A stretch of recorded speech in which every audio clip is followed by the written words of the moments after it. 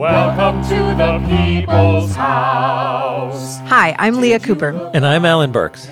We're the co-hosts of a new podcast called Our House that pulls back the curtains on how the Minnesota state government really works. Over the course of 12 episodes, we're going to share stories and insights that you won't find in the news. In some sense, there are rules, but they're not really rules. But I think that there is a spirit, right, of people who come to the Capitol, of thinking that we're all in this together. There should be some common thread which ties us together. So there should be some rules of how we operate and treat one another. But unless you have the votes, you can't hold people accountable if they don't abide by sort of that social contract. Welcome to the People's House. If there aren't any rules, how can people interact with government in ways that make it work better for everyone at a time when the partisan divides appear to grow wider and wider?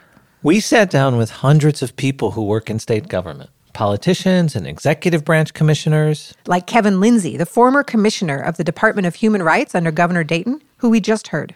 And also advocates, lobbyists, reporters, and nonpartisan staff. Some, like former DFL Representative Andy Dawkins, see a system that needs to be fundamentally changed. I think every legislator I knew got elected wanting to do good for their community. And it's a system that kind of corrupts. And everything has to pass through an hourglass that has a bottleneck that power can thwart all the good intentions you might have. While others, like Frank Kolash, who works on environmental issues at Minnesota's Pollution Control Agency, thinks that people need to have a more nuanced understanding of how laws get made in the first place.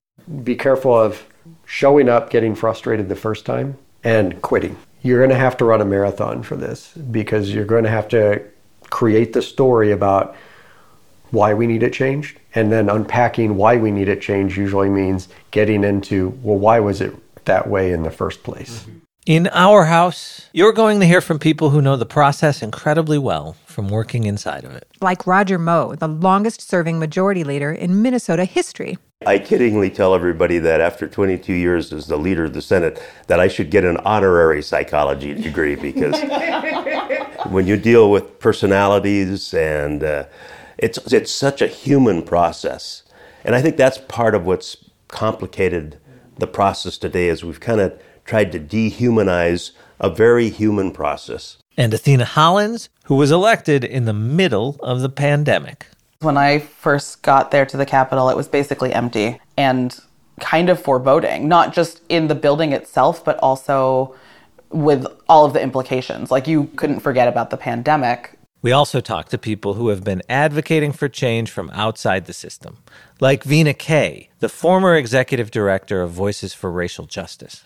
Part of change is uncomfortable. So we're going to have to get uncomfortable. And so that looks like disruption and dissent and protest and sometimes strong language and whatever it takes. It's part of what should be a democracy, is having the ability to speak out. We're not just your hosts. We're also the co-artistic directors of a theater company called Wonderlust Productions. And we began our journey with the Capitol when we decided to make a play about it, performed at the Capitol in 2018. What we discovered is that the state government is very much like theater. For everything you see on stage, there are 10 or 100 or 1,000 times as many things happening behind the curtain, made possible by a huge supporting cast. But theater is designed as entertainment. What happens behind the scenes at the Capitol affects our daily lives. With this podcast, we want to give you a glimpse of what's really shaping the laws and policies that govern our community. We want to introduce you to characters you might think you know, but don't, like lobbyists. I think people generally have the wrong impression about what lobbyists are and why we do what we do. Lobbyist John Appitz. It takes a certain kind of person to be able to do this work and believe that there's a reason for doing it that has an outcome. Or Michael Quadrozzi, who is an actor now, but used to be a legislative aide to a state senator. You can't just tell people who are looking from the outside that they're wrong. That is horribly paternalistic and insulting. And it's absolutely what I used to do as a naive, sheltered, middle-class white person. And I was just like, oh, just go by the rules and it'll be okay, like it was for me. Yeah, right. A lot of these rules are set up to exclude people.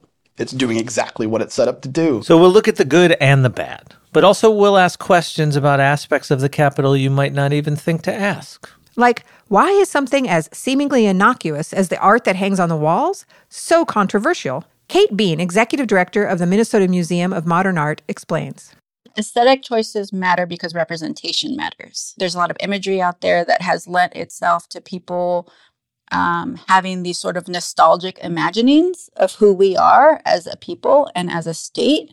And a lot of it is inaccurate. It is seen as fact when it's not.